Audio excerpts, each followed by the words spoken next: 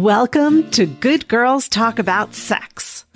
I am sex and intimacy coach Leah Carey, and this is a place to share conversations with all sorts of women about their experience of sexuality.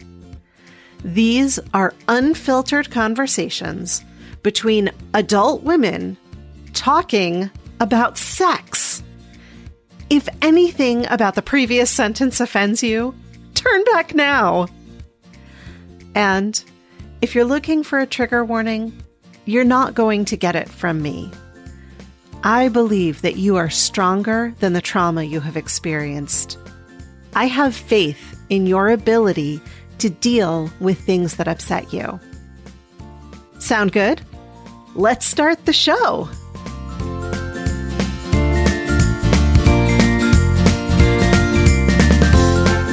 For today's episode, we're taking it back, all the way back to the beginning, the very first episode.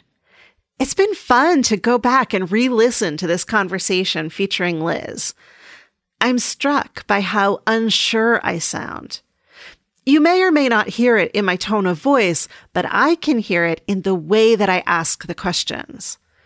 I remember thinking during those early interviews, I keep bringing the conversation back to sex. Am I being too single-minded? Is this going to get boring? Are people going to think that I'm a pervert? Over the last 4 years, those fears have pretty much gone away. I've received enough feedback from all of you letting me know that you appreciate the single-minded focus, and you've been yearning for these conversations. So, my friends, if I am a pervert, we all are, and so be it. I'm okay with it. Perhaps I shall lead the pervert parade. Speaking of the pervert parade, let's talk about this month's class coming up on Sunday, April 23rd. If you think that your partner should magically know what you want in bed without you having to say anything or give any directions, I want to ask you a question. How's that working for you? Are you completely satisfied with the sex you get? And are you confident that you're giving your partner exactly what they want in return? I get it. The idea of talking about sex can be awkward and downright terrifying, but I promise it doesn't have to be that way. And once you start the conversation, you no longer have to suffer in silence through sex that isn't really what you want, or wonder what your partner is actually thinking. Join me for the April entry in the Fall in Love with Your Sex Life in 2023 class, talking about sex with your partner. This class will change the way you think about talking to your partner about sex, and it'll give you specific skills and language so you can have productive conversations with your partner or partners.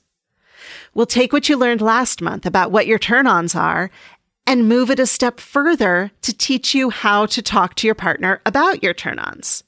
No one is a mind reader, and this is the way to get the sex life you've always wanted. This class is perfect for anyone who finds the idea of talking to their partner about sex paralyzing. And also for those who have tried to have conversations in the past that were unproductive or led to fights and hurt feelings. I'm here to help you take charge of your sexuality and confidently express your desires to your partner. This class is open to individuals and couples of all genders and sexualities. You don't need to have a partner or any previous experience to attend, and all registrations include a recording of the class. This class is part of a year-long series, and other upcoming classes include Mars and Venus Are Bullshit, Tie Me, Spank Me, Talk Dirty to Me Part 2, and Exploring Non-Monogamy. Go to leahcarey.com/classes to get your ticket for the April 23rd class and fall in love with your sex life in 2023. Go to leahcarey.com/classes for this transformative experience. Speaking of absolutely nothing related, I'm prepping all of these episodes in advance of my surgery, which I talked about a while back. So I can't say for sure what will be going on when you hear this. But if everything is going according to schedule, I should be about 48 hours out from surgery to finally remove all of my baby-making equipment. And I can't tell you how excited I am to finally be getting this done. Please send good thoughts in my direction, or more specifically, in the direction of my surgeons. What I really want is for the surgeons to have good sex the night before the procedure so they're feeling happy and satisfied. I want them to have a good breakfast so their blood sugar is even. And I want them to be in happy partnerships, both at home and at work, so their hands are steady and sure. Whatever it takes for them to be as happy as possible. Okay, so that's enough of that. Back to today's show. Let's get in the time machine and go back to January 17, 2019 to revisit the very first episode of Good Girls Talk About Sex. At the time of the interview, Liz was a 37-year-old cisgender woman who describes herself as white, straight, primarily monogamous, and very single. I am so pleased to introduce Liz. Liz, thank you so much for being here. I'm really happy to have an opportunity to talk to you. Thank you for having me. And thank you for being brave enough to do this. Thank you. Thank you. So the first question that I ask everyone I talk to is, what is your first memory of sexual desire? Sexual desire. I remember being 7 or 8, maybe a little older, maybe 9. And I had the biggest crush on this boy named Chris, who I knew through church, actually. His parents were congregation members. And so my parents, they knew each other, and he was the eldest of 3 boys. So there was one of his brothers, Alex, I think, who was the same age as me, but I had the hots for Chris. And I just remember, the only word I can use to describe it is squirmy. Like I felt very squirmy around him. Like, this feels weird and awkward. And because I'd played with boys before, like tag and on the swings and, jungle gyms and stuff. Like I'm kind of a tomboy. So I'd played with boys before on the playground, but like I'd never really wanted to just sit down and hold hands with one. So that was, I think he was the first object of sexual desire. But further back, now that I think about it and I'm talking about the swings, I remember sitting on a rope swing at age 5 or something and going, oh, this feels good. What is, I don't know what this is, but can I do it again? Because I had no knowledge of body parts and why that would feel good. But, it's sitting on and sort of wrapping your legs around and having this strong, sturdy knot of rope near your clitoris and vulva and all that. So I was like, oh, this feels nice. But I had no idea why. And then a few years later, Chris was like the object of desire. Did anything ever happen with Chris? No. I mean, I would chase him around the playground and stuff, but like nothing ever came to be. What kind of conversation was there in your home around sex? What did you see your parents doing or hear them saying? So my parents were older when they got married and had me. My dad was almost 40 when I was born, and I'm the only child. And I learned very, very at a very young age that it's not that they didn't want other children, but my mother was ill, before she had me. And it was, at somewhat of a great risk to have a baby.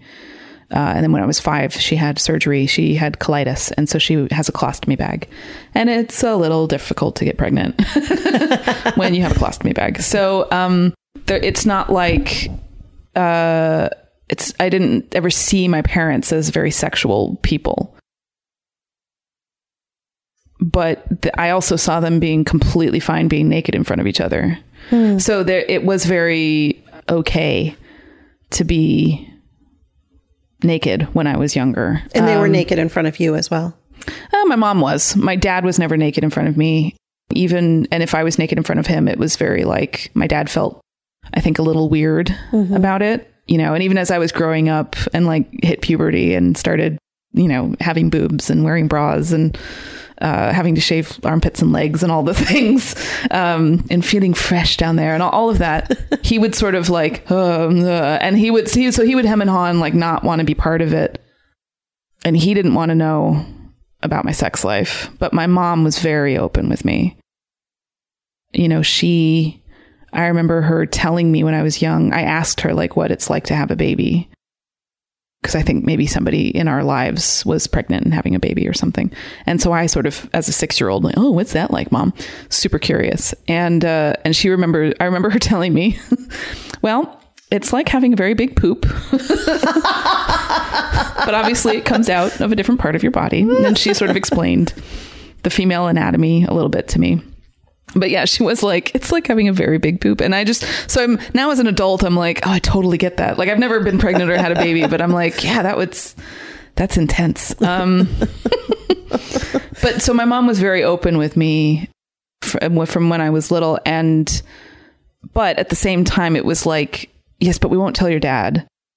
Even if we were on the phone with each other, she would sort of whisper to, she'd be like, she'd ask me questions about sex like this. And so it was a little, it was also, it sort of reiterated the like, we don't totally talk about it. Like, yeah, we didn't really talk about it. How old were you when you started dating? Oh, wow. Dating, maybe 15 or so, 15, 16. And was that cool with them, or did you have to hide it? No, I never had to hide that. My first, I guess, boyfriend, I didn't know how to be in a relationship. Like I felt very uncomfortable dating, going through puberty, mostly because a lot of my friends were talking about sex and we're 13, 14. And I was like, I don't want to do that yet. Like I just knew in my body and in myself, like I didn't want to do that yet. I didn't feel that was for me. But a lot of my friends were like, oh my God. And then we're gonna like, we were making out and then we totally wanted to have sex, but we didn't want to because his mom was in the other room. And like, they were, we were gossiping about it. And I also hate gossip. So I think I conflated like being sexual with somebody and gossip at a younger pubescent age. So I was like, I don't want to do that. Even if I maybe wanted to have sex, I definitely didn't want to gossip about it. So it was easier for me to just be like, well, I just won't date and or have sex because everybody's going to want to know what the fuck is going on in my life. And I don't want that. Oh my God, it's because we never talked about it when I was little. And you're such a great interviewer. Okay. But my first boyfriend was this guy and he was really into me and I was kind of into him and we wanted to kiss and stuff. But I was also like, I wasn't ready to be physically intimate with anybody. I was totally okay being like a friend and emotionally intimate and like making out and stuff. But like, no. So that's interesting. You said you weren't ready to be physically intimate, but you were okay with kissing. So where was the line for you between what's okay and what's not okay? I think, for me, it was totally okay to kiss. It was, and kissing felt good to me. Kissing was like, I sucked at it at first. Well, who doesn't? Right. I was like, how do you use your tongue? This is weird. And I remember one time, I think we were playing Spin the Bottle at like a sleepover. I was 12 or 13. And there was this boy, I think his name was Lucas or something else. Anyway, so I spun the bottle and it landed on him. And, this was later in the game. And so there were a lot of other people around. They were like, yeah, French kiss, like not just a little kiss, but like a real kiss, tongue, do the tongue. And I was like, no, I don't want to do that. But I was peer pressure. And then, and so I sort of went over to him and started to kiss him. But like, I didn't know how to use my tongue to kiss. And so I remember I sort of went out, you tilt your head and then your lips go out like you're opening them and you're going to kiss them. And then he stuck his tongue out, and I just remember wrapping my lips around the tongue and like sucking like it was a lollipop. And I was like, as soon as it was over, I was like, that's not right. That's not how that was supposed to happen. And he had a look of like, what the fuck just happened on his face? And like everybody in the room was like, what? And they laughed, and some people were laughing and pointing. And I was like, this is great. I feel horrible right now. It was like an appropriate amount of embarrassment. But it was also like nobody talked about it after that because it was just spin the bottle, and it was just like stupid, silly stuff. And we all sort of knew each other from school, so it wasn't like a big deal. But later, once I actually wanted to kiss somebody, once I actually felt attracted to somebody and I was like, oh, I want to like hug them. Oh, maybe I want to kiss them. Oh, maybe I want to like make out with them on the couch. That felt safe to me. Kissing felt safe, making out felt safe, and I think I'm a bit of a control freak. So I think there was also a factor of like I can get good at kissing, and I can sort of control what's happening in my own body. Like I can control the feelings that are happening. I can control the situation. I still have my head about me, and versus anything beyond that, I wasn't ready for that. Yeah. Wasn't ready to not be in control of my senses. So did making out include boobs?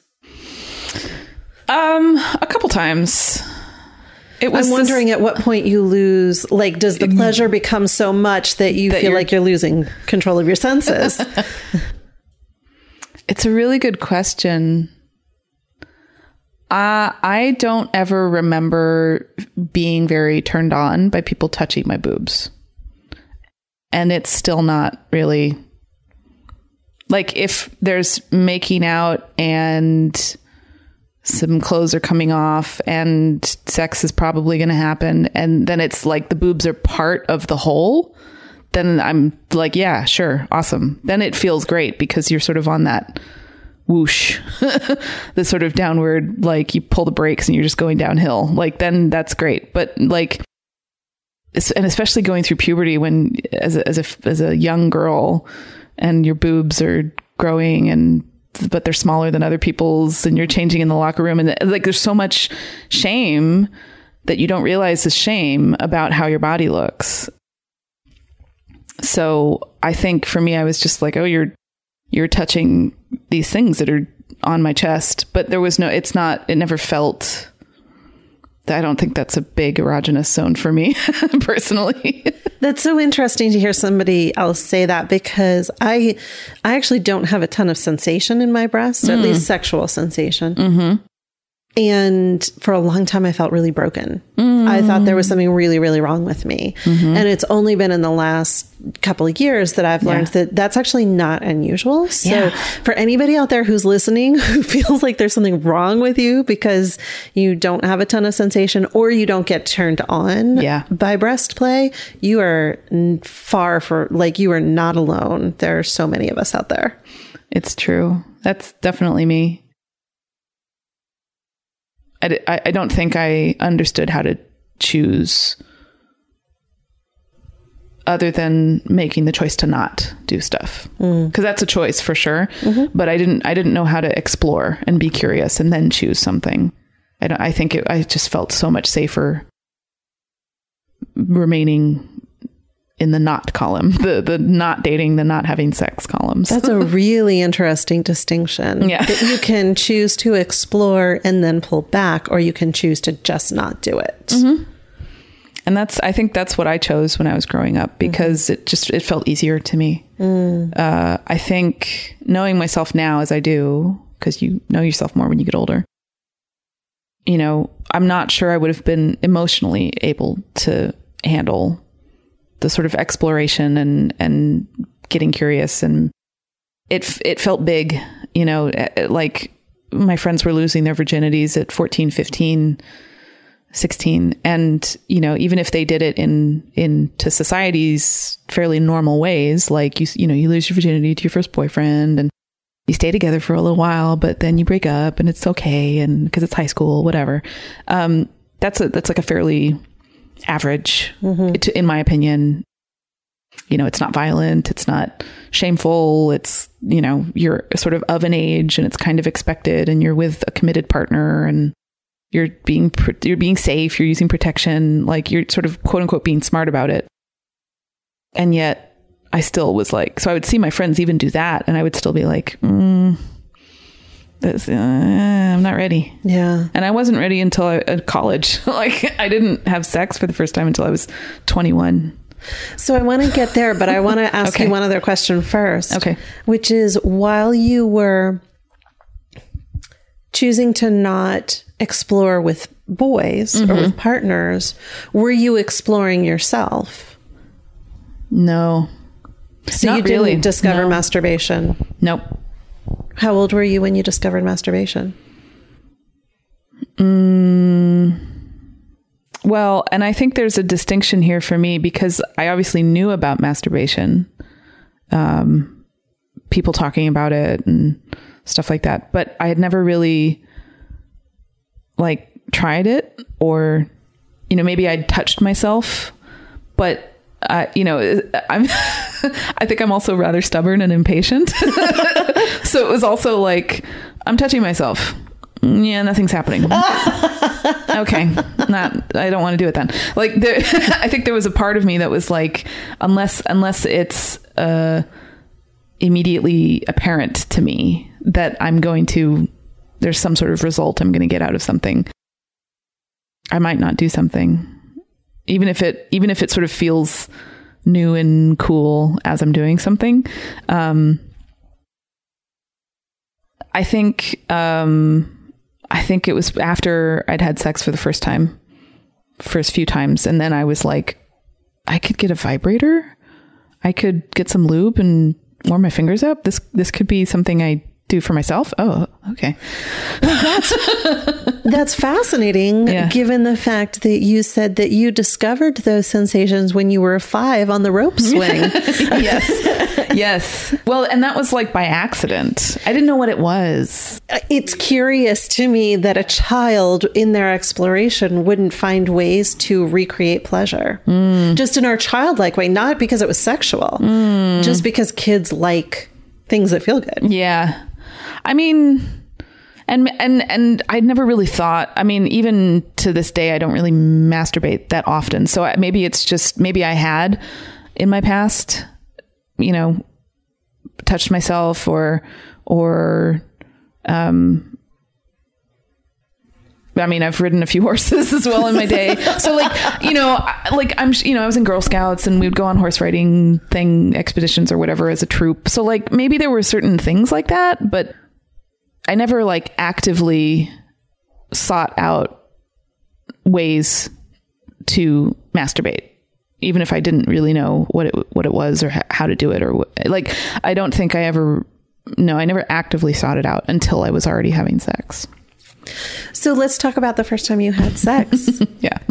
What made you feel at that point like you were ready? Yeah. I was dating somebody in college, and we'd known each other for many months, and, you know, the kind of like, you stay up all night talking, legit, like stay up in PJs, sort of just staring at each other and talking. We were doing that for a very long time before we decided to actually date.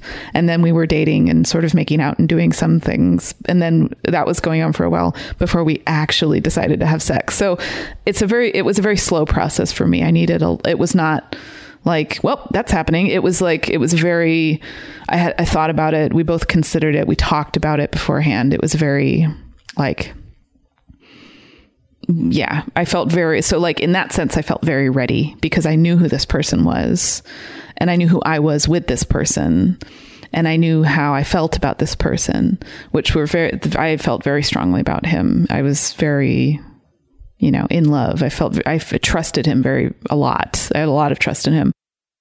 So when we finally had sex, it was like, yeah, like this makes sense. It fell into a place that made sense in our relationship because we were very committed to each other at that point. And there was a part of our relationship before we had sex that was long distance also. So it was like, I can rely on this person. I can trust this person. He's not going to have sex with me and then ditch me the next day. I knew without a doubt that would not be the case. So, and when we would talk about sex, not just intercourse, not just having sex, but when we would talk about blowjobs or hand jobs or, going down on me or like any of the things, it was always like, he always, maybe he didn't say these words exactly, but he was always asking me like, what do you feel comfortable with? And so we would try things out where I was like, well, I feel comfortable doing this. And then we would try it. And then I'd be like, yeah, that didn't work, did it? And he's like, well, I think it's because you think it has to happen this way. So like, for example, I remember giving him a blowjob, but like I wanted him to wear a condom, like, which doesn't make sense to me now, because now I love giving blowjobs and I'm really good at it. And I'm like, why would I want a condom on that? Like, then you're just tasting plastic latex stuff. Like, ew. And it doesn't taste good. But that's what felt okay to me at the time, because I was like not ready for that. And so he was willing to do that. So the fact that he was willing to do that and then made me feel comfortable with any sexual act we were doing, by the time we actually got to intercourse, it was like, I feel completely safe with this person. 100%, 1000%. Just to offer the flip side of that. Yeah. Okay. Which is that my partner and I, now I said to him right up front, I enjoy giving blowjobs. However, I am not open to having you come in my mouth or on my face. Yeah. That's just an experience that is like a hard red line for me. Yeah. And he was so open to that. And so he introduced condoms into the blowjobs. And he found some that don't have a bad taste. Yep. And now it's a win-win. Like, he gets to have blowjobs. I enjoy giving them. And I don't have to have semen in my mouth.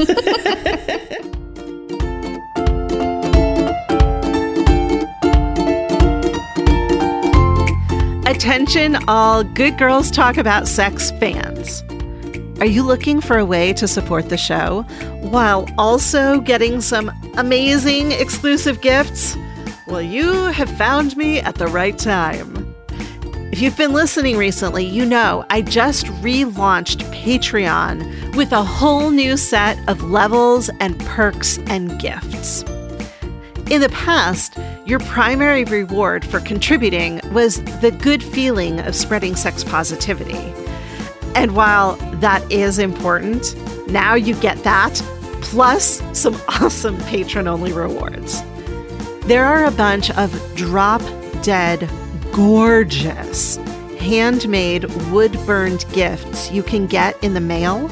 But today, let's start simple and talk about the digital offerings that are available. At the $3 level, you get my eternal thanks for your support. You'll notice I've raised the lowest tier from $1 to $3. Because of the way the Patreon processing fees work, I pay out 33% of that income if it's $1, but only about 15% of that income if it's $3. Of course, you're still welcome to make a custom pledge of $1, and I will still deeply thank you, but it's no longer an official tier.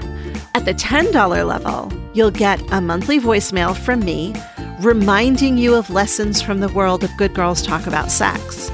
That means you'll have me in your ears talking directly to your brain about your lovability, the desirability of your body exactly the way it is, the importance of consent, and more. You'll also get a behind-the-scenes video with many episodes. As soon as I finish recording an interview, I will immediately turn my camera on and give you my thoughts about that conversation. Ideas that stuck with me, things that I want to talk more about, questions that came up during the conversation, whatever is going on in my brain, I'm going to share it with you. At the $35 level, you'll get all of that, plus you can send me a voice memo with a question about your sex life, and I will send you a personalized voice memo response. It's kind of like a mini coaching session.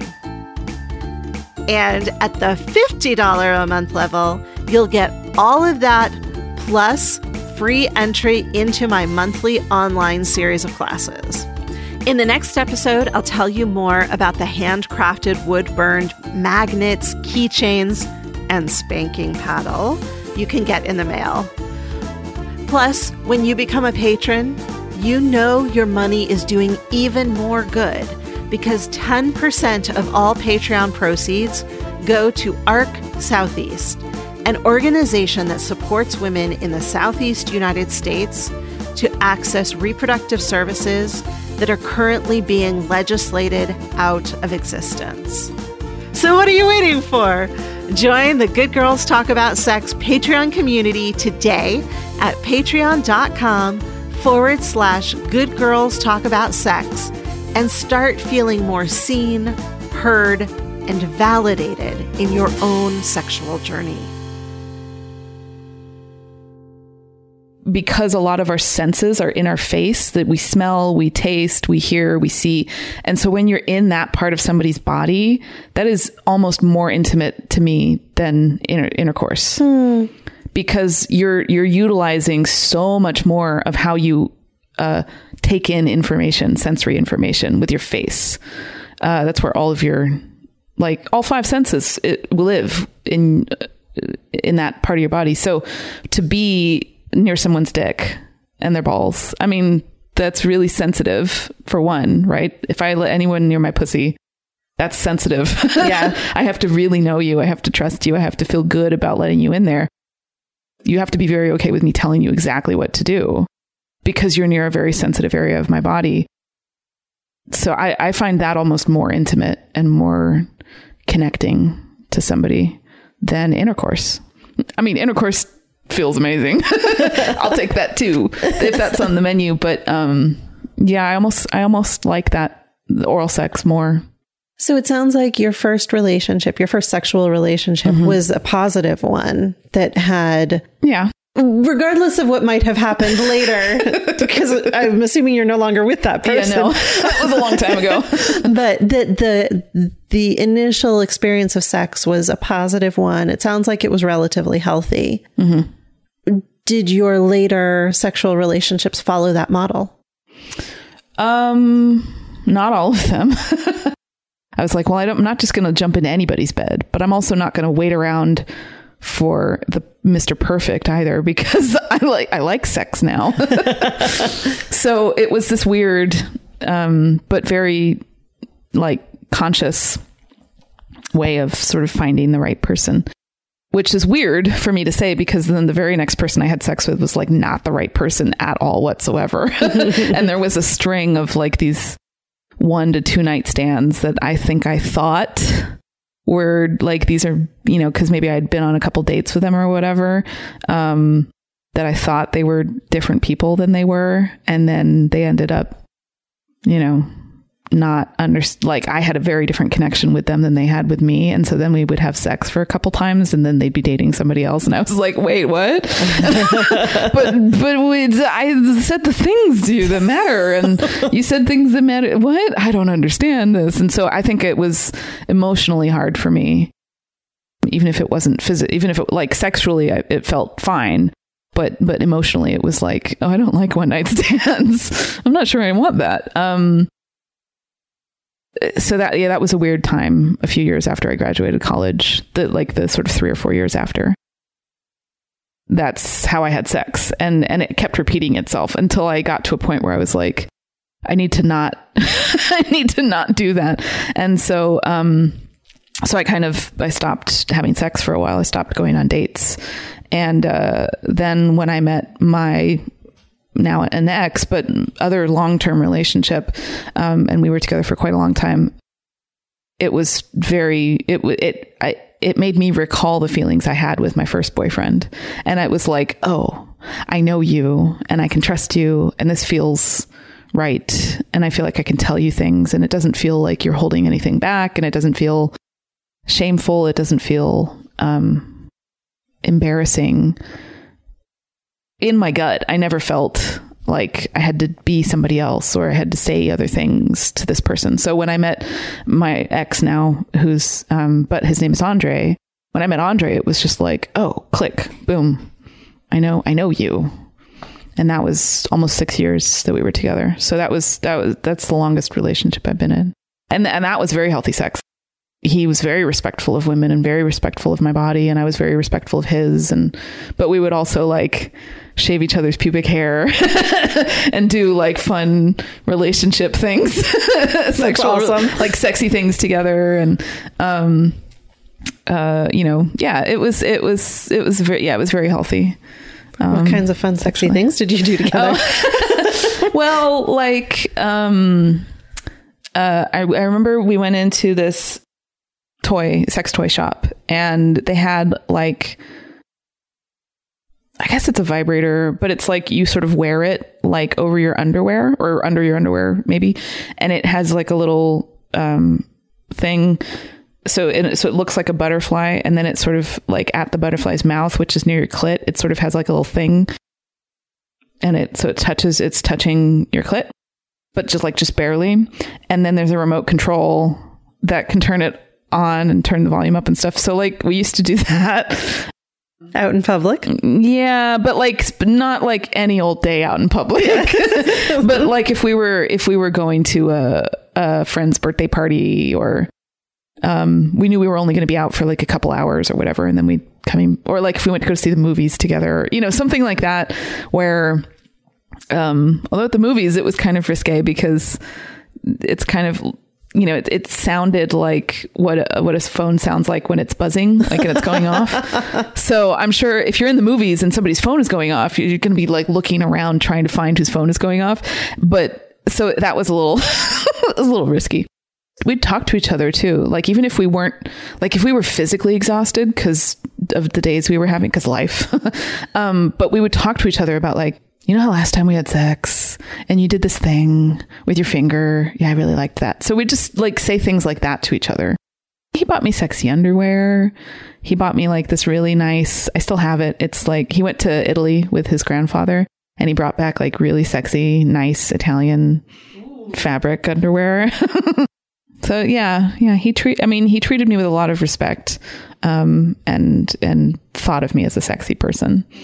So that felt good.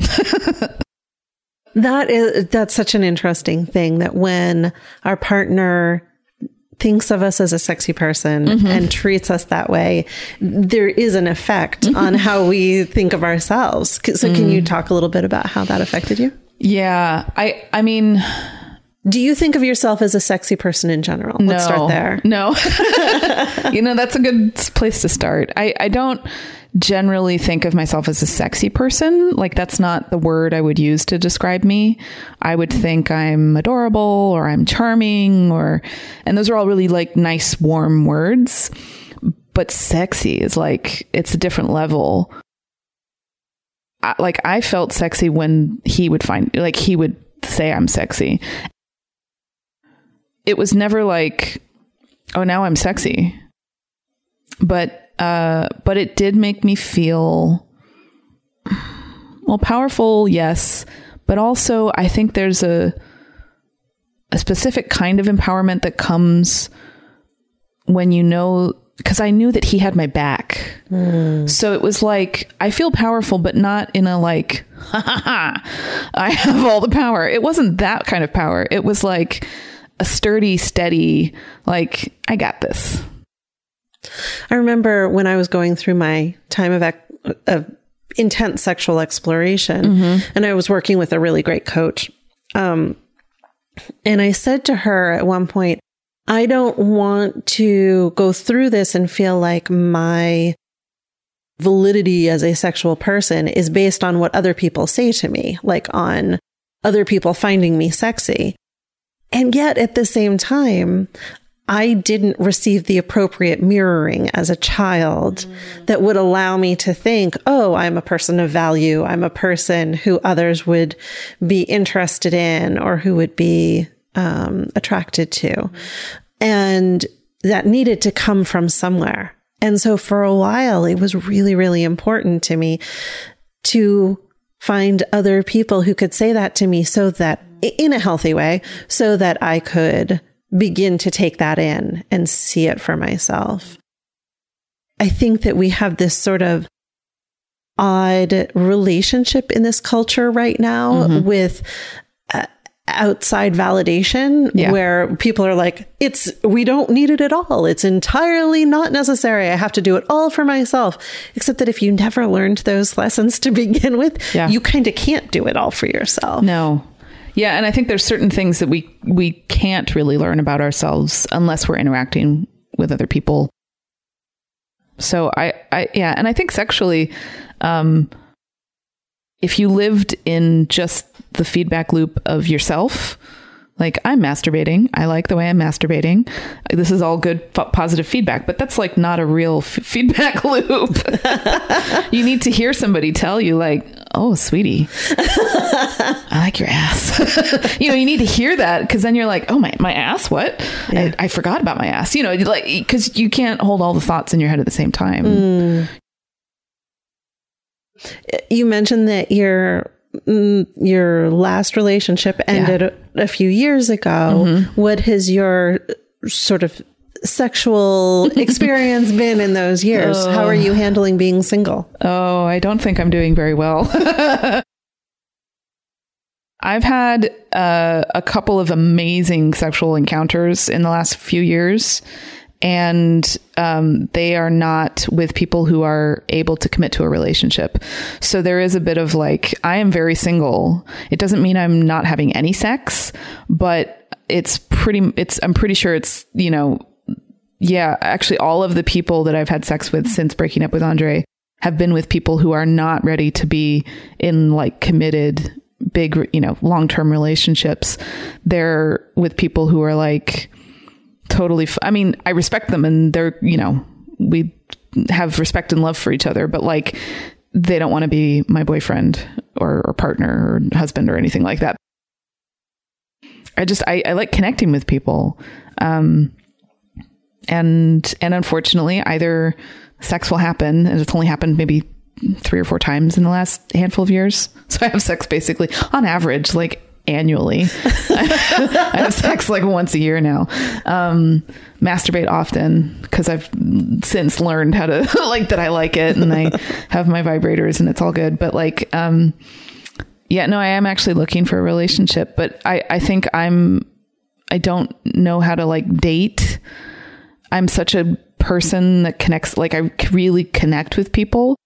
If we connect on various levels and we are both wanting to progress a relationship together, and do the work, I'm there. I'm already there. Relationship wise, not having a lot of luck. Yeah. Which is unfortunate, because I think I would make an excellent partner. We'd still have to work on it, and I'm not afraid of that work at all. So we'll see. I will wish that for you. Thanks. Thank you.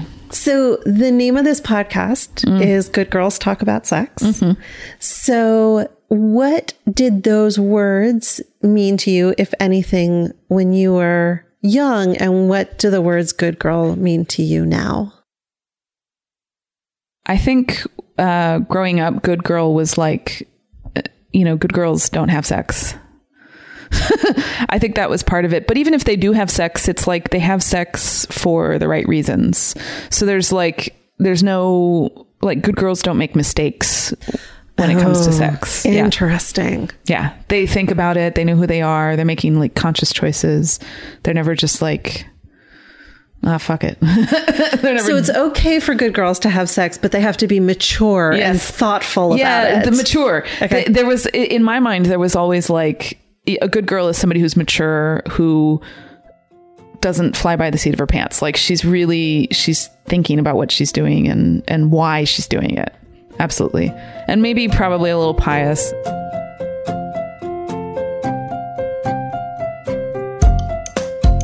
Do you wish your partner would touch you differently, but you're not sure how to bring it up or what to say? I get it.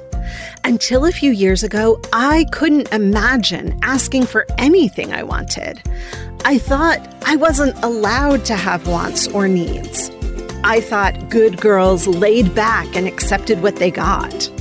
I thought if I asked for something outside the regular repertoire, it would make my partner think that I was open for anything, and then they'd start pressuring me for extreme things I definitely didn't want.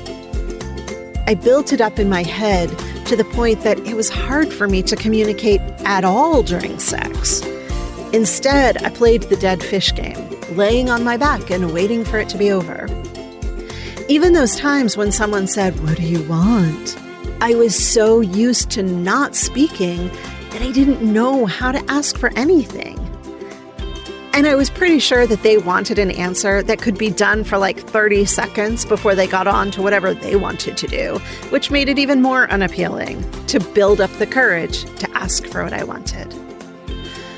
All of that changed when I started learning that I was allowed to have a voice during sex, that I wasn't doomed to a lifetime of whatever anyone else wanted to do to me just because I was born female. I can help you take the same journey to finding your voice, because you deserve a deeply fulfilling, intimate life, and you can have it.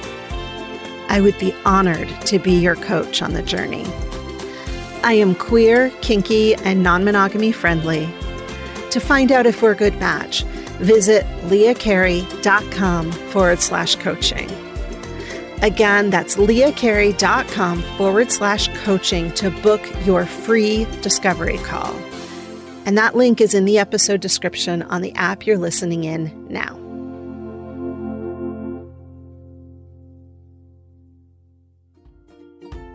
Before we let Liz go, let's do the quick 5.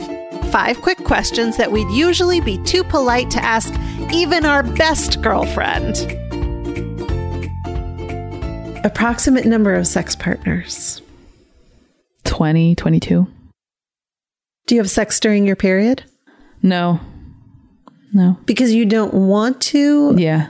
I usually, my periods are very heavy and rather intense, and I feel very tired. They take a lot of energy out of me. So there's not a lot, forget sexual desire. There's not really a desire to do much of anything other than like consume chocolate and live under a blanket. So I hear that. Yeah. Do you have hair down there, or are you bare? I'm very hairy. Very.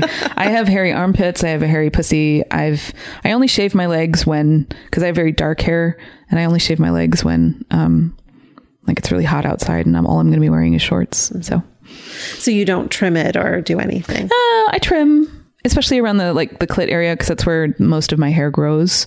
And it's just for, health, like for hygiene reasons. I don't want too much hair and fluid and things gathering in one place, because then that's, yeah.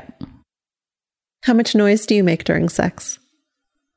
A medium amount. I'm not super quiet, but I'm also not very loud.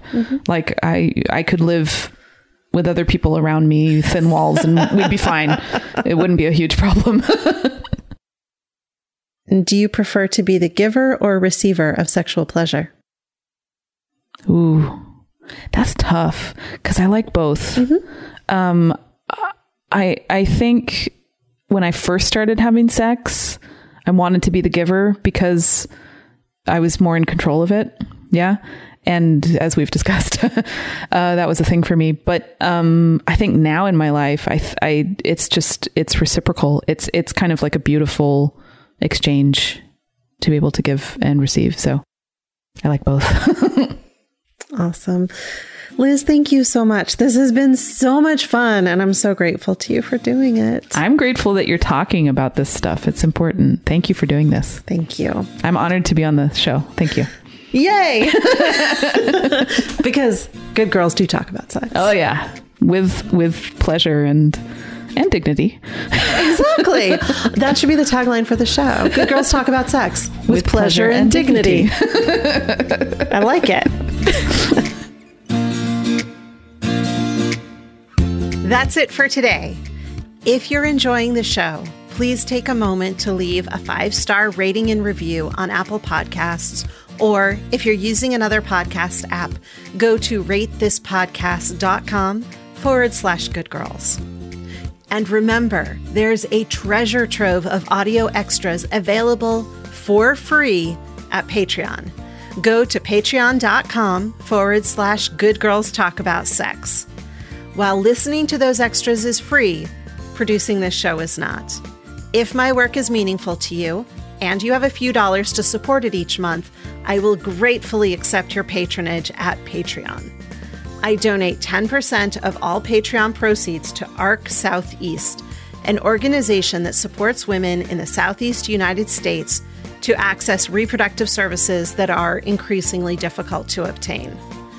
Find out more and become a community member at patreon.com/goodgirlstalkaboutsex. Show notes and transcripts for this episode are at goodgirlstalk.com. Follow me on Instagram, Twitter, and YouTube at Good Girls Talk for more sex-positive content. If you have a question or comment about anything you've heard on the show, call and leave a message at 720-GOOD-SEX. Good Girls Talk About Sex is produced by me, Leah Carey, and edited by Gretchen Kilby. I have additional administrative support from Lara O'Connor and Maria Franco. Transcripts are produced by Jan Osiello. Before we go, I want to remind you that the things you may have heard about your sexuality aren't true. You are worthy. You are desirable. You are not broken. As your sex and intimacy coach, I will guide you in embracing the sexuality that is innately yours, no matter what it looks like. To set up your free discovery call, go to leahcarey.com/coaching. Until next time, here's to your better sex life.